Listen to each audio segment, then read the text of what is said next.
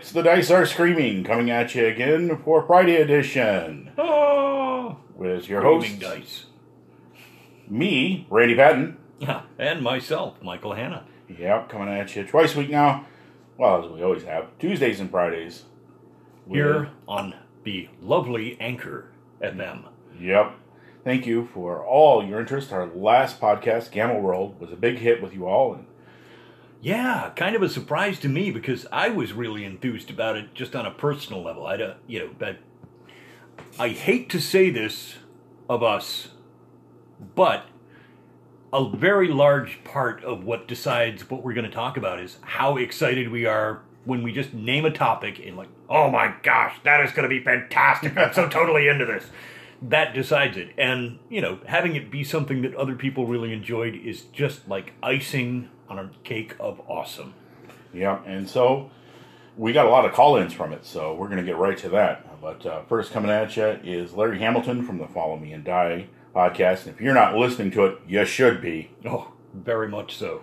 Yep, so here's Larry coming at us. Hey guys, this is Larry with Follow Me and Die. Just listened to your Gamma World episode. I really enjoyed that. I did have Metamorphosis Alpha back in the day and later Gamma World, and they are practically identical except for a few of the abilities and the charts for figuring out items. Metamorphosis Alpha has been available on One Bookshelf for several years now, and that's basically a reprint of the original. Jim Ward got the copyright back on that. He did not get the copyright back on Gamma World, however. Gamma World first edition was released in the last couple of weeks on One Bookshelf, so I picked that up. And I'm going to run out of time here, so I'm going to pick up in the next minute.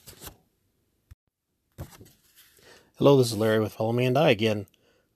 With Metamorphosis Alpha, a few years ago, I came up with the scenario Red Shirt Metamorphosis that I ran at UConn, and I've run at a couple other cons. And for Gamma World at GaryCon this past spring, I ran Vault of the Ancients, and I'll be running that at UConn in a couple of weeks.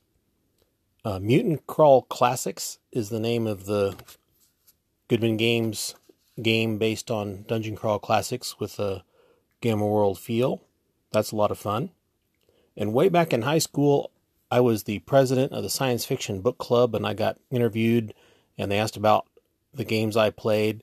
And when I mentioned Gamma World, it ended up in the paper as Camel World. I wish I still had a copy of that. We always got a kick out of that. Good episode. Keep it up, guys. Talk to you later. Bye. All right, that was Larry Hamilton, folks. And he came at us in two parts there. He had a little bit of a longer message. Yeah, wow. Camel World. Yeah, all right. We're going to start with that one. That is the best accidental blurb in a newspaper ever. Yeah. Camel World. I actually kind of just am feeling this terrible impulse to write a game purely based, now that there's something, that name has been used, I want to write a game called Camel World, like Bunnies and Burrows. Yeah. But, with camels. Yeah. And, you could be a, spellcasting camel. You could be a clerical camel. Well, and they've got the kind with 2 humps and the kind with 1. Yep, there you go. So I think when they have no lump, they're just called a llama. Oh, yeah, that's a subrace, yep. So, yeah, thanks a lot, Larry, and of course, thanks for clearing that up about the Mutant Crawl Classics. I was a little logy that day. Oh, and I'm naming my llama Dolly. Yep. And One Bookshelf, of course, you can get Metamorphosis Alpha. Wiring me in on that, because I was completely out of the loop on this, Larry. I had no idea there was a thing called One Bookshelf, and I am now just, creepily enthused, complete with evil hand rubbing. You're like, that's going to occupy some screen time for me. Yep, and so we're going to get our next one. This one's from Glenn Hallstrom of Old Man Grognard Radio. Yes. And he has a few things to say about our podcast, so we'll be right back with you again. Take it away, Glenn. Hey, Mike and Randy, Old Man Grognard here. Great episode about Gamma World. Loved it. Yes, it looms large in my memory. I hated it. The second RPG I ever played because the DM didn't know what the hell to do with it. Because we spent 3 years just wandering around. I think I don't think she got the idea of the sandbox very well, because it's like all of a sudden she wanted us to make our own adventures. And like, well, you got to help us here. But anyway, I have 4th edition, which I hear is the best. And I'm firmly in the Mutant Future camp. I love Mutant Future. It's Gamma World with the BX rules, which makes it even more understandable and easy to use. So here's a shout out to Mutant Future. Here's a shout out to you guys. You guys are doing a great job. Keep it up. And I'll talk to you later. Bye-bye. And that was Glenn Hallstrom giving us some of his feedback. Yeah, we really enjoyed doing that. And Mutant Future, I picked that up since my copy of Gamma World has long since fallen into disrepair and has been seized by the winds of chaos. Yeah, Mutant Future allowed us to get back and do some mutants and mayhem in the ruins of the ancients. That was the name of the respin that we had gotten our hands on that I enjoyed so much. I believe just a summer and a half ago or summer ago.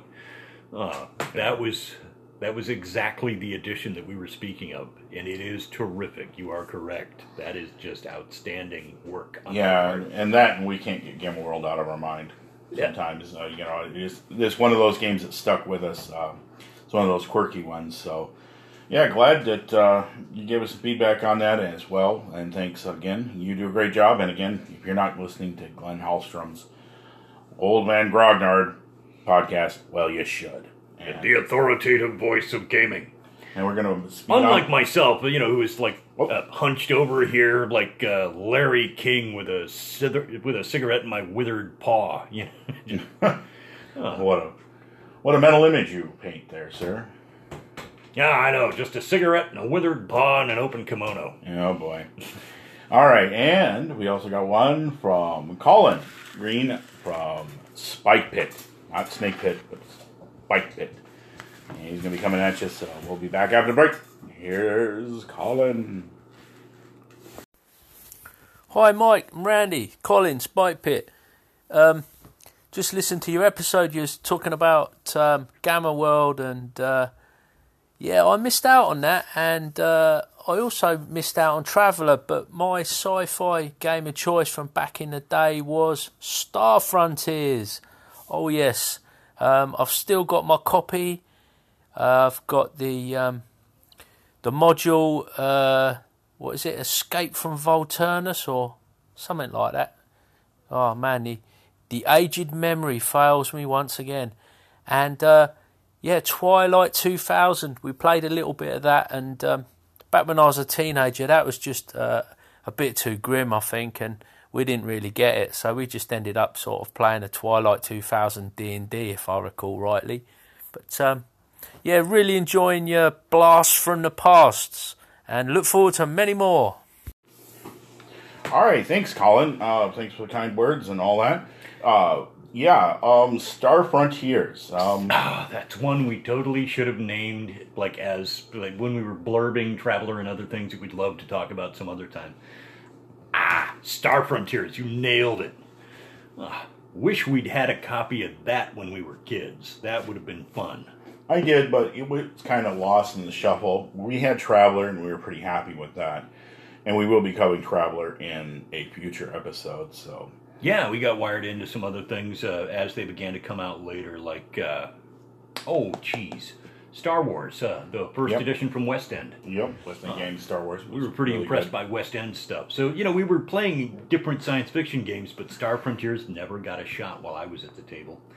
But about Twilight 2000, you're right, for those of us growing up circa the 1980s Cold War. It was pretty dark material. It seemed pretty grim. And frankly, if a game could be a metal band, Twilight 2000 is dark enough that it would qualify as Celtic Frost. Yeah. Mm-hmm. Yeah, extra dark. It was, and it is even the black cup of coffee of gaming. My stint in the military, I was in the Marines. We ended up playing quite a bit of that. There was a couple guys who ran it, and I got roped into running it a few times as well. using some of the rules for generating the Marine Expeditionary Force in Europe and all that, it was kind of close to home for us because I was in the first division and we were going to be sent into Norway, Finland area. So, that was something that we had to look at. Trained in San Diego to quickly don your parka. Yep. Well, all weather, all season Marines. Yeah, while we were successfully invading Northern California, 5 times we successfully invaded Northern California during that. That's when I remember a couple good games. The brothels will never be the same. I don't know. Oh! Yeah. But, yeah, thank you, Colin, and thank you, Glenn and Larry, for all that useful information. Yeah, Metamorphosis Alpha, one thing I want to touch about, Larry, very correct in his summation there, that there wasn't a whole lot of changes between Metamorphosis Alpha and Gamma World, except I think Gamma World had one thing going for it, and this is where we're going to end off on that podcast, is it put enough distance between the event of what was called the Shadow Wars, or Shadow Years, where all the fecal matter hit the rotating oscillator. Yes. And it kind of cushioned the blow a little bit, but nonetheless, one of the fun things was taking those road maps and then that you get at gas stations and rest areas, and then changing it to suit your post-apocalyptic vision was one of the things out of Gamma World that we kind of did now and then. But that brings us to the end of the call-in section. Yeah, that will bring us there. And I'm so thrilled that it actually took this long. That was really touching, guys. Yeah, Thanks so much. Yeah, and I appreciate that. And again, Anchor, podcast family, thank you all. But now, speaking about that, we did a little experiment tonight. I wanted to shake it up a little bit. We had a couple topics that me and Mike have been chomping the bit to do. Yeah. But I put it up on Twitter, put up a poll, what you would like to see, and 4 topics. And the one that won out was kind of a joke one, but I wanted to test our skills, so you're going to have to bear with us. Tonight's topic was voted on. 75% of you wanted to hear about melee versus archers. So that's going to be our topic tonight. That's right. Yeah. Melee versus archers through the various editions, and also... It's kind of we are pretty extemporaneous here. We have a primary topic, we discuss it for a few minutes before show, and then we just jump right in and hit the high notes and make sure that we, fill in the details as we go.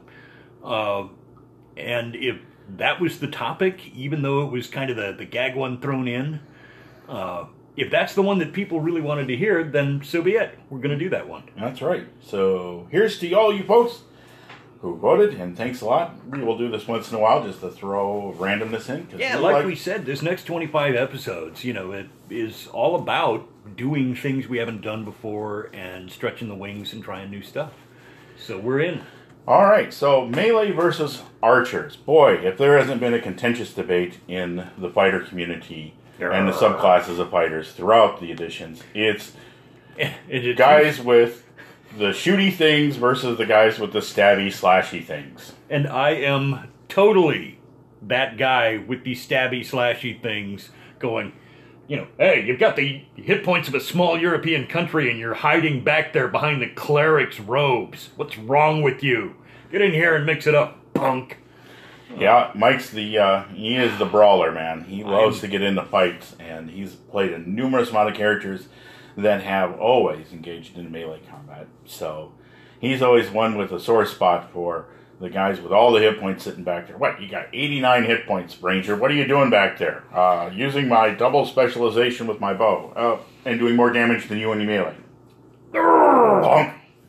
But just you wait till I get that extra specialization point. And then we get into the first parts of how we start the show. We're going to go right back in the early editions of Chainmail. To be honest, archery ruled. The only thing that really beat archery was phalanx. And that's in old wargaming. Turtle up. Yep, turtle up.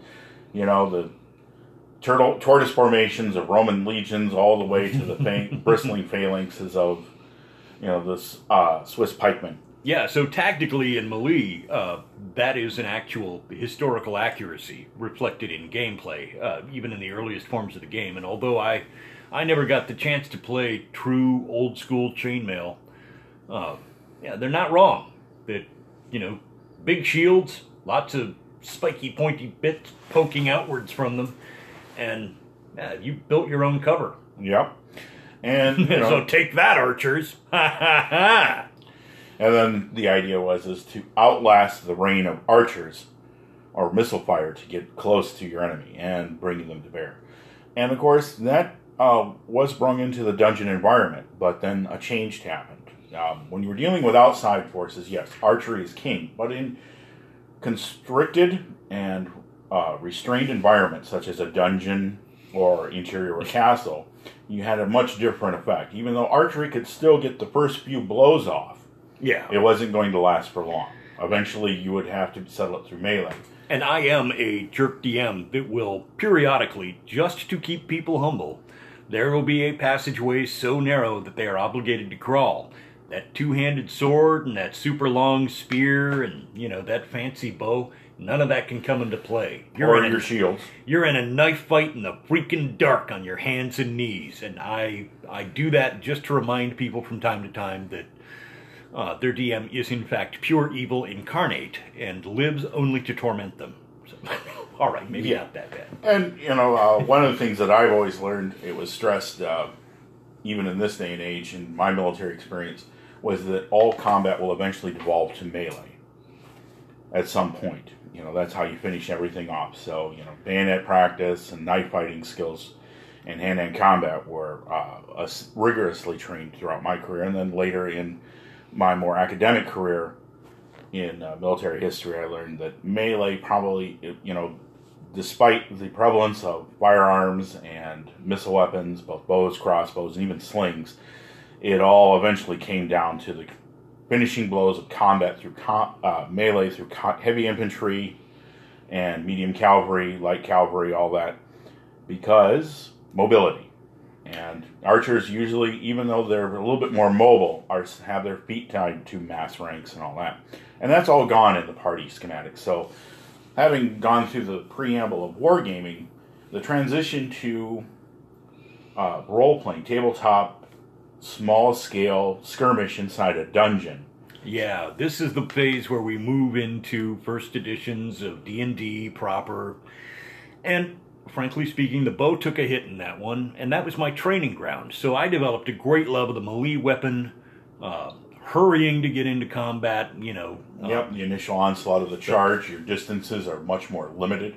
Now, outdoors, every fighter, and even first edition, would be well served by having a backup missile weapon, like even just a short bow or a carefully tucked away longbow with a spare of arrows or javelins, or even just a heavy crossbow always at the ready. And I confess, at that age, I was all about the DPS. I really loved to get in the mix as fast as possible and do as much harm as I could. I wanted the Vorpal blade going snicker snack and monsters' heads flying left and right. And a bow just didn't deliver that satisfying crunch. So I was not enamored of it, but I kept it as a backup weapon on most fighters, just for that stray critter that is floating above the party being a pest, because I remember you as a DM. Yeah. You were not above doing exactly what I mentioned earlier, which is humbling the party by reminding them that not everything conveniently flings itself right into your sword. Because that 6+ foot dude with the giant two-handed sword and an angry look on his face, a lot of things don't really want to approach that. No, they don't. And even in wilderness encounters, playing things like Puritans taking the dive from high cliffs on you, where you rarely had a chance to get much more than a parting shot off because of their speed, or wyverns strafing the party and stinging the stragglers, usually the weak robed ones in the back. Sorry, Steve. Oh, yeah. Yeah, and letting their poison do the work for them. Those made the archers feel pretty happy that they could take those creatures out, or at least put them at bay for a while. But it was still melee was the king through first edition, and no more tortured character would be come out of these changes in addition than the Ranger. Now, the Ranger initially started with a heavy emphasis on melee because they had the bonus to damage giant class creatures. Oh, Ogres, trolls, orcs, goblins, all the typical foes of humanity that the Ranger archetype was based off of Strider or the Men of the West. Yeah, so here they were with an extra perk for easy double melee action. 2 weapons, 1 foe. So they could dole out some serious harm, especially against the humanoid and giant type classes of monster. Those were terrific days to be a Ranger. Yeah, although to be fair, though, the 2-weapon thing wouldn't come in much more till about 2nd edition. But the one thing that changed the Ranger was the addition of weapon specialization. That the Ranger was that rare bird at 1st level could select with a longbow, and that's what made the Ranger kind of tortured. Now the Ranger was a class that, just like any others, you could choose what you wanted to be, but they were sort of focusing the Ranger to more range combat, but yet still retaining the humanoid giant damage bonus per level. They offered an array of options where a particular subclass of fighter could make better use of the longbow or short bow than anybody else in the party by active specialization. If they were willing to drop a specialization point into that, or a proficiency point into that, they could make themselves a strong missile combatant.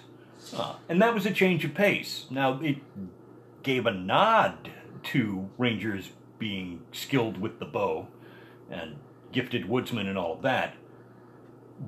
But that 1st edition zone hadn't really added anything like feats yet. So the bow, honestly, it didn't stack up well against melee weapon competitors. The two-handed sword, the bastard sword, the long sword, those were still damage dealers, and of course the spear set to charge, or set against to charge, was a terrifying thing to behold. Yeah. Even especially when it's wielded by the party's foes. I don't want to charge. And also weapon specialization from melee fighters with the swords, the extra attacks and damage bonus. And the point blank range didn't come into effect till about 30 feet. And that's when the bow, crossbow, and short bows all did their massive amounts of damage. Double damage at point blank range, plus all double modifiers. Yeah, it was pretty sick.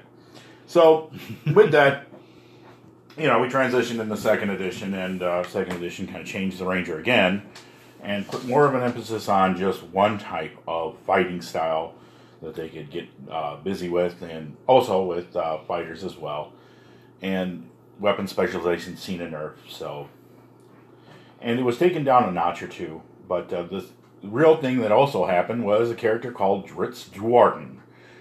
With the 2-weapon fighting style. Yep.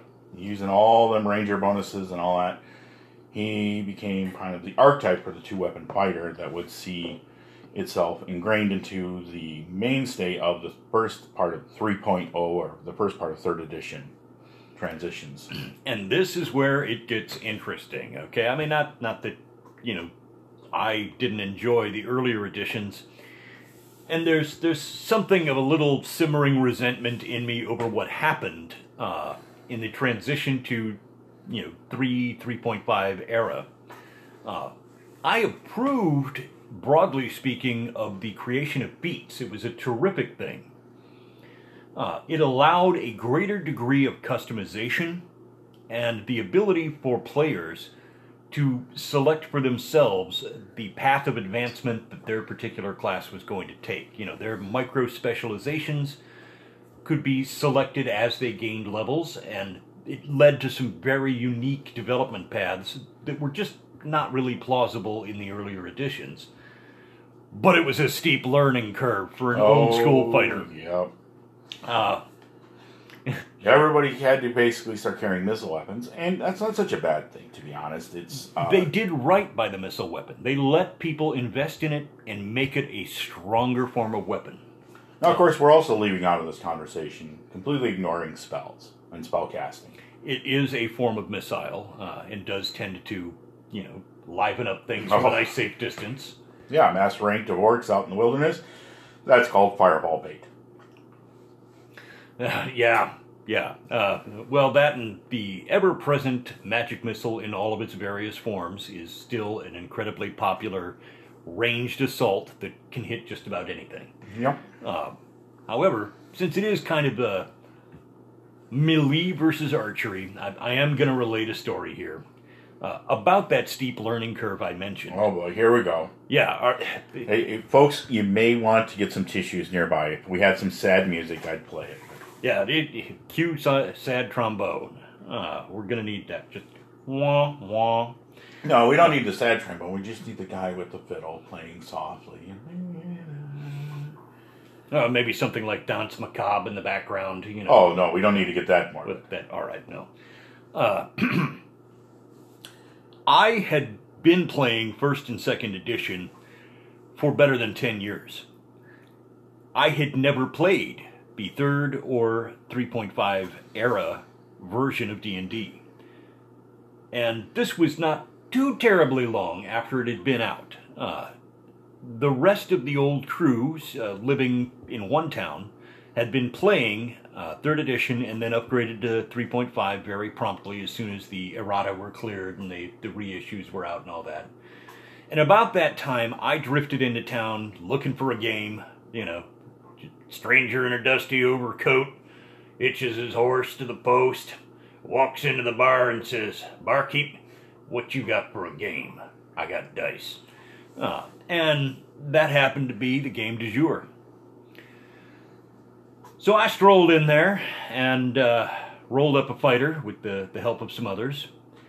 And I felt pretty cool about this awesome fighter I had rolled up. And to match the level of the party at play, I made him about 4th level. And I suddenly discovered that the rest of the party were ridiculous cowards. They all were just a bunch of sniveling wimps who hid in the back with bows, and just no matter how many hit points they had, they were all way back there. Like, okay, I ready my bow. You know, they just readied missile weapons for everything all the time, while I sat there champing at the bit. "I'm gonna go kick something right in the butt.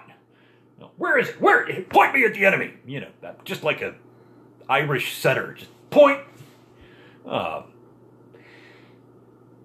Finally get to actual combat that doesn't die at the hands of missile weapons, and I instantaneously charge. At which point, a goblin, which was now a thing that could be leveled as a rogue, backshanked me. Disclaimer, folks, could always have happened in any edition. In theory, yeah, but it was much more codified into the structure of the 3rd edition, that now, you know, like even creatures that once upon a time, it took a little DM, you know, finagling. You know, you could finesse your way into leveled creatures, but that was not a commonplace happening.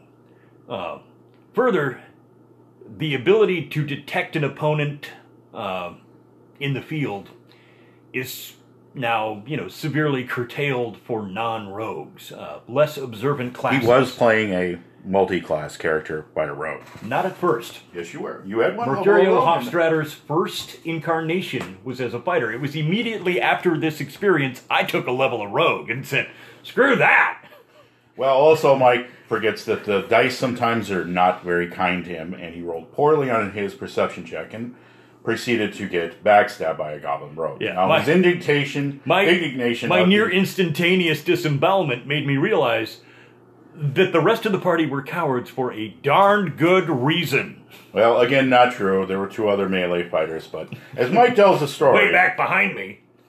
Well, you got high initiative. So, anyway, Mike got the brunt of 1 sneak attack, and forever after, I've been living with the shame of having to run 1 encounter that I've never been able to live down.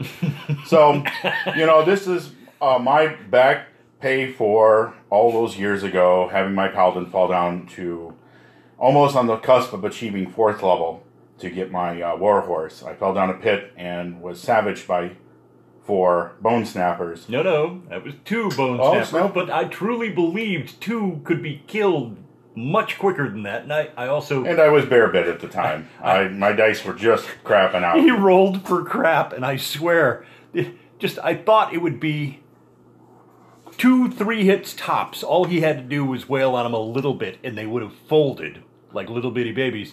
But no, he couldn't hit them to save his life. While they tore him limb from limb. But that was his revenge. That was his moment of equal or lesser value. Yeah, I paid it back with interest. But I learned right away: get a hold of a missile weapon, take a level of rogue. Enjoy that multi-classing, make the best use of the skills that you have, not just the feats, not just the damage per second you can dole out, but have an awareness and an ability to control the field. That was a major head game change for me. I admit to a little bit of, rosy exaggeration, but I want to get across the moment of total crestfallen agony, like, well, being a fighter doesn't mean anything anymore. We just all hide in the back with bows, and this sucks. High adventure has been reduced to, backstab fest 11. This is not good. Where's the high fantasy? Well, the high fantasy was quickly restored when the other rogues in the party brung melee, but we're starting to get off. Shortly before we were all eaten by a giant mimic posing as a tower. Well, that was a different game, sir. But we'll get into that one. That was a whole another other edition story. of the game. But back to 3rd edition, when it changed the emphasis of, there was more of an equilibrium shift between missile combat and melee combat. And always, as Mike, despite his protestations to the contrary, rogues have always been that one wild card in melee combat. A well-hidden, prepared rogue ready to backstab instantly, like in the Slave Lords. I still remember that one. Paladin going up, I'm going to kill that goblin cleric of Magulbite if it's the last thing I do. Oh, geez, 2 hit points left? Yeah, that might be the very last thing I do. I guess I'm laying hands on myself and not being improper while doing it. So, yeah, there's always been times where my Magulbite, fry your liver. Oh, that bastard. I hate that goblin cleric in the city of the Slave Lords. No, and he's right that despite my protestations, what I did like about the 3rd and later editions is that the missile weapon was brought into its own. It was given an equal footing for once and all. If somebody is willing to invest the time and the effort to buy the feats and work their way up the ladder, they can fight toe-to-toe with the toughest of swordsmen. And likewise, the swordsman now can follow a very specific track, develop greater control of the field of battle, and dole out massive harm. So, depending on your level of investment and the direction you want to take it, you could make any weapon the equal of any other. And I thought that was a good leap forward overall. But the overall question still remains, what's better, archer or swordsman? And the real question has always been, like, man with a gun versus a man with a rifle. Pick it up. You all saw it. He had a gun. Yeah. Jack Palance. Yeah. And also Yojimbo. Yojimbo. Yes. There was always a good equalizer. And the trick is getting close in combat. And it's up to the players. So, while there is always that great depth between an archer versus a swordsman, and that argument probably will never be solved. No, it is the fact that gaming has allowed us a lot of good, interesting conventions, as just shown here, from the backstabbing rogue, skulking either an alleyway or well hidden in a dungeon passage or woodland thicket. Or a team of good fighters with some extra large, like, kite shields and, each with a spear. Boom! You just turtled up, formed your own shield wall. There are ways to make that work for you, too. And that old argument carries forth in gaming, and it still holds true. It's one of the enduring marks of role-playing games. I don't think that it's a thing that can be measured in an absolute plus or minus winner-loser category. True. But if you got to pin me down on it, my answer is admittedly emotional. Because of my love of classic high fantasy, I'm, sword and board. If it's... I want something in my hands. I want my character hacking away at the foes. The Vorpal Blade went snicker, snack, and off comes the head of the Jabberwocky. That's the stuff I live for. So that's just me. I'm not going to come down like that's an authoritative, everybody should do that. No, do your own thing. Yeah, have fun being an Robin archer. Hood, man. Enjoy it. But be prepared to be ribbed by your friendly local fighter who likes to get in the mix. As I like to say in my favorite game of medieval combat, Archer, the other white meat. Ah, yes. When somebody spawns an archer in chivalry, take him out. yeah, everybody just stops what they're doing across the battlefield and runs to where the spawn point is, where the archer just manifested. Yeah, it's a dusk till dawn moment where, now let's kill that band. Yeah. Now let's kill that archer. Yep, so it doesn't matter. But we thank you for sticking around, and also thanks for all the call-ins. That was a great session. Yeah. So we're going to keep it up, but until next time, here's to you, Mercurio Hofstadter, wherever you are, you magnificent bastard with the scar on your back from a goblin dagger. Right in the kidney. Oh, yeah. May you forever be wary of goblins hiding in the woods. And next time you encounter them, may the dice Always roll in your favor. We're out. See ya.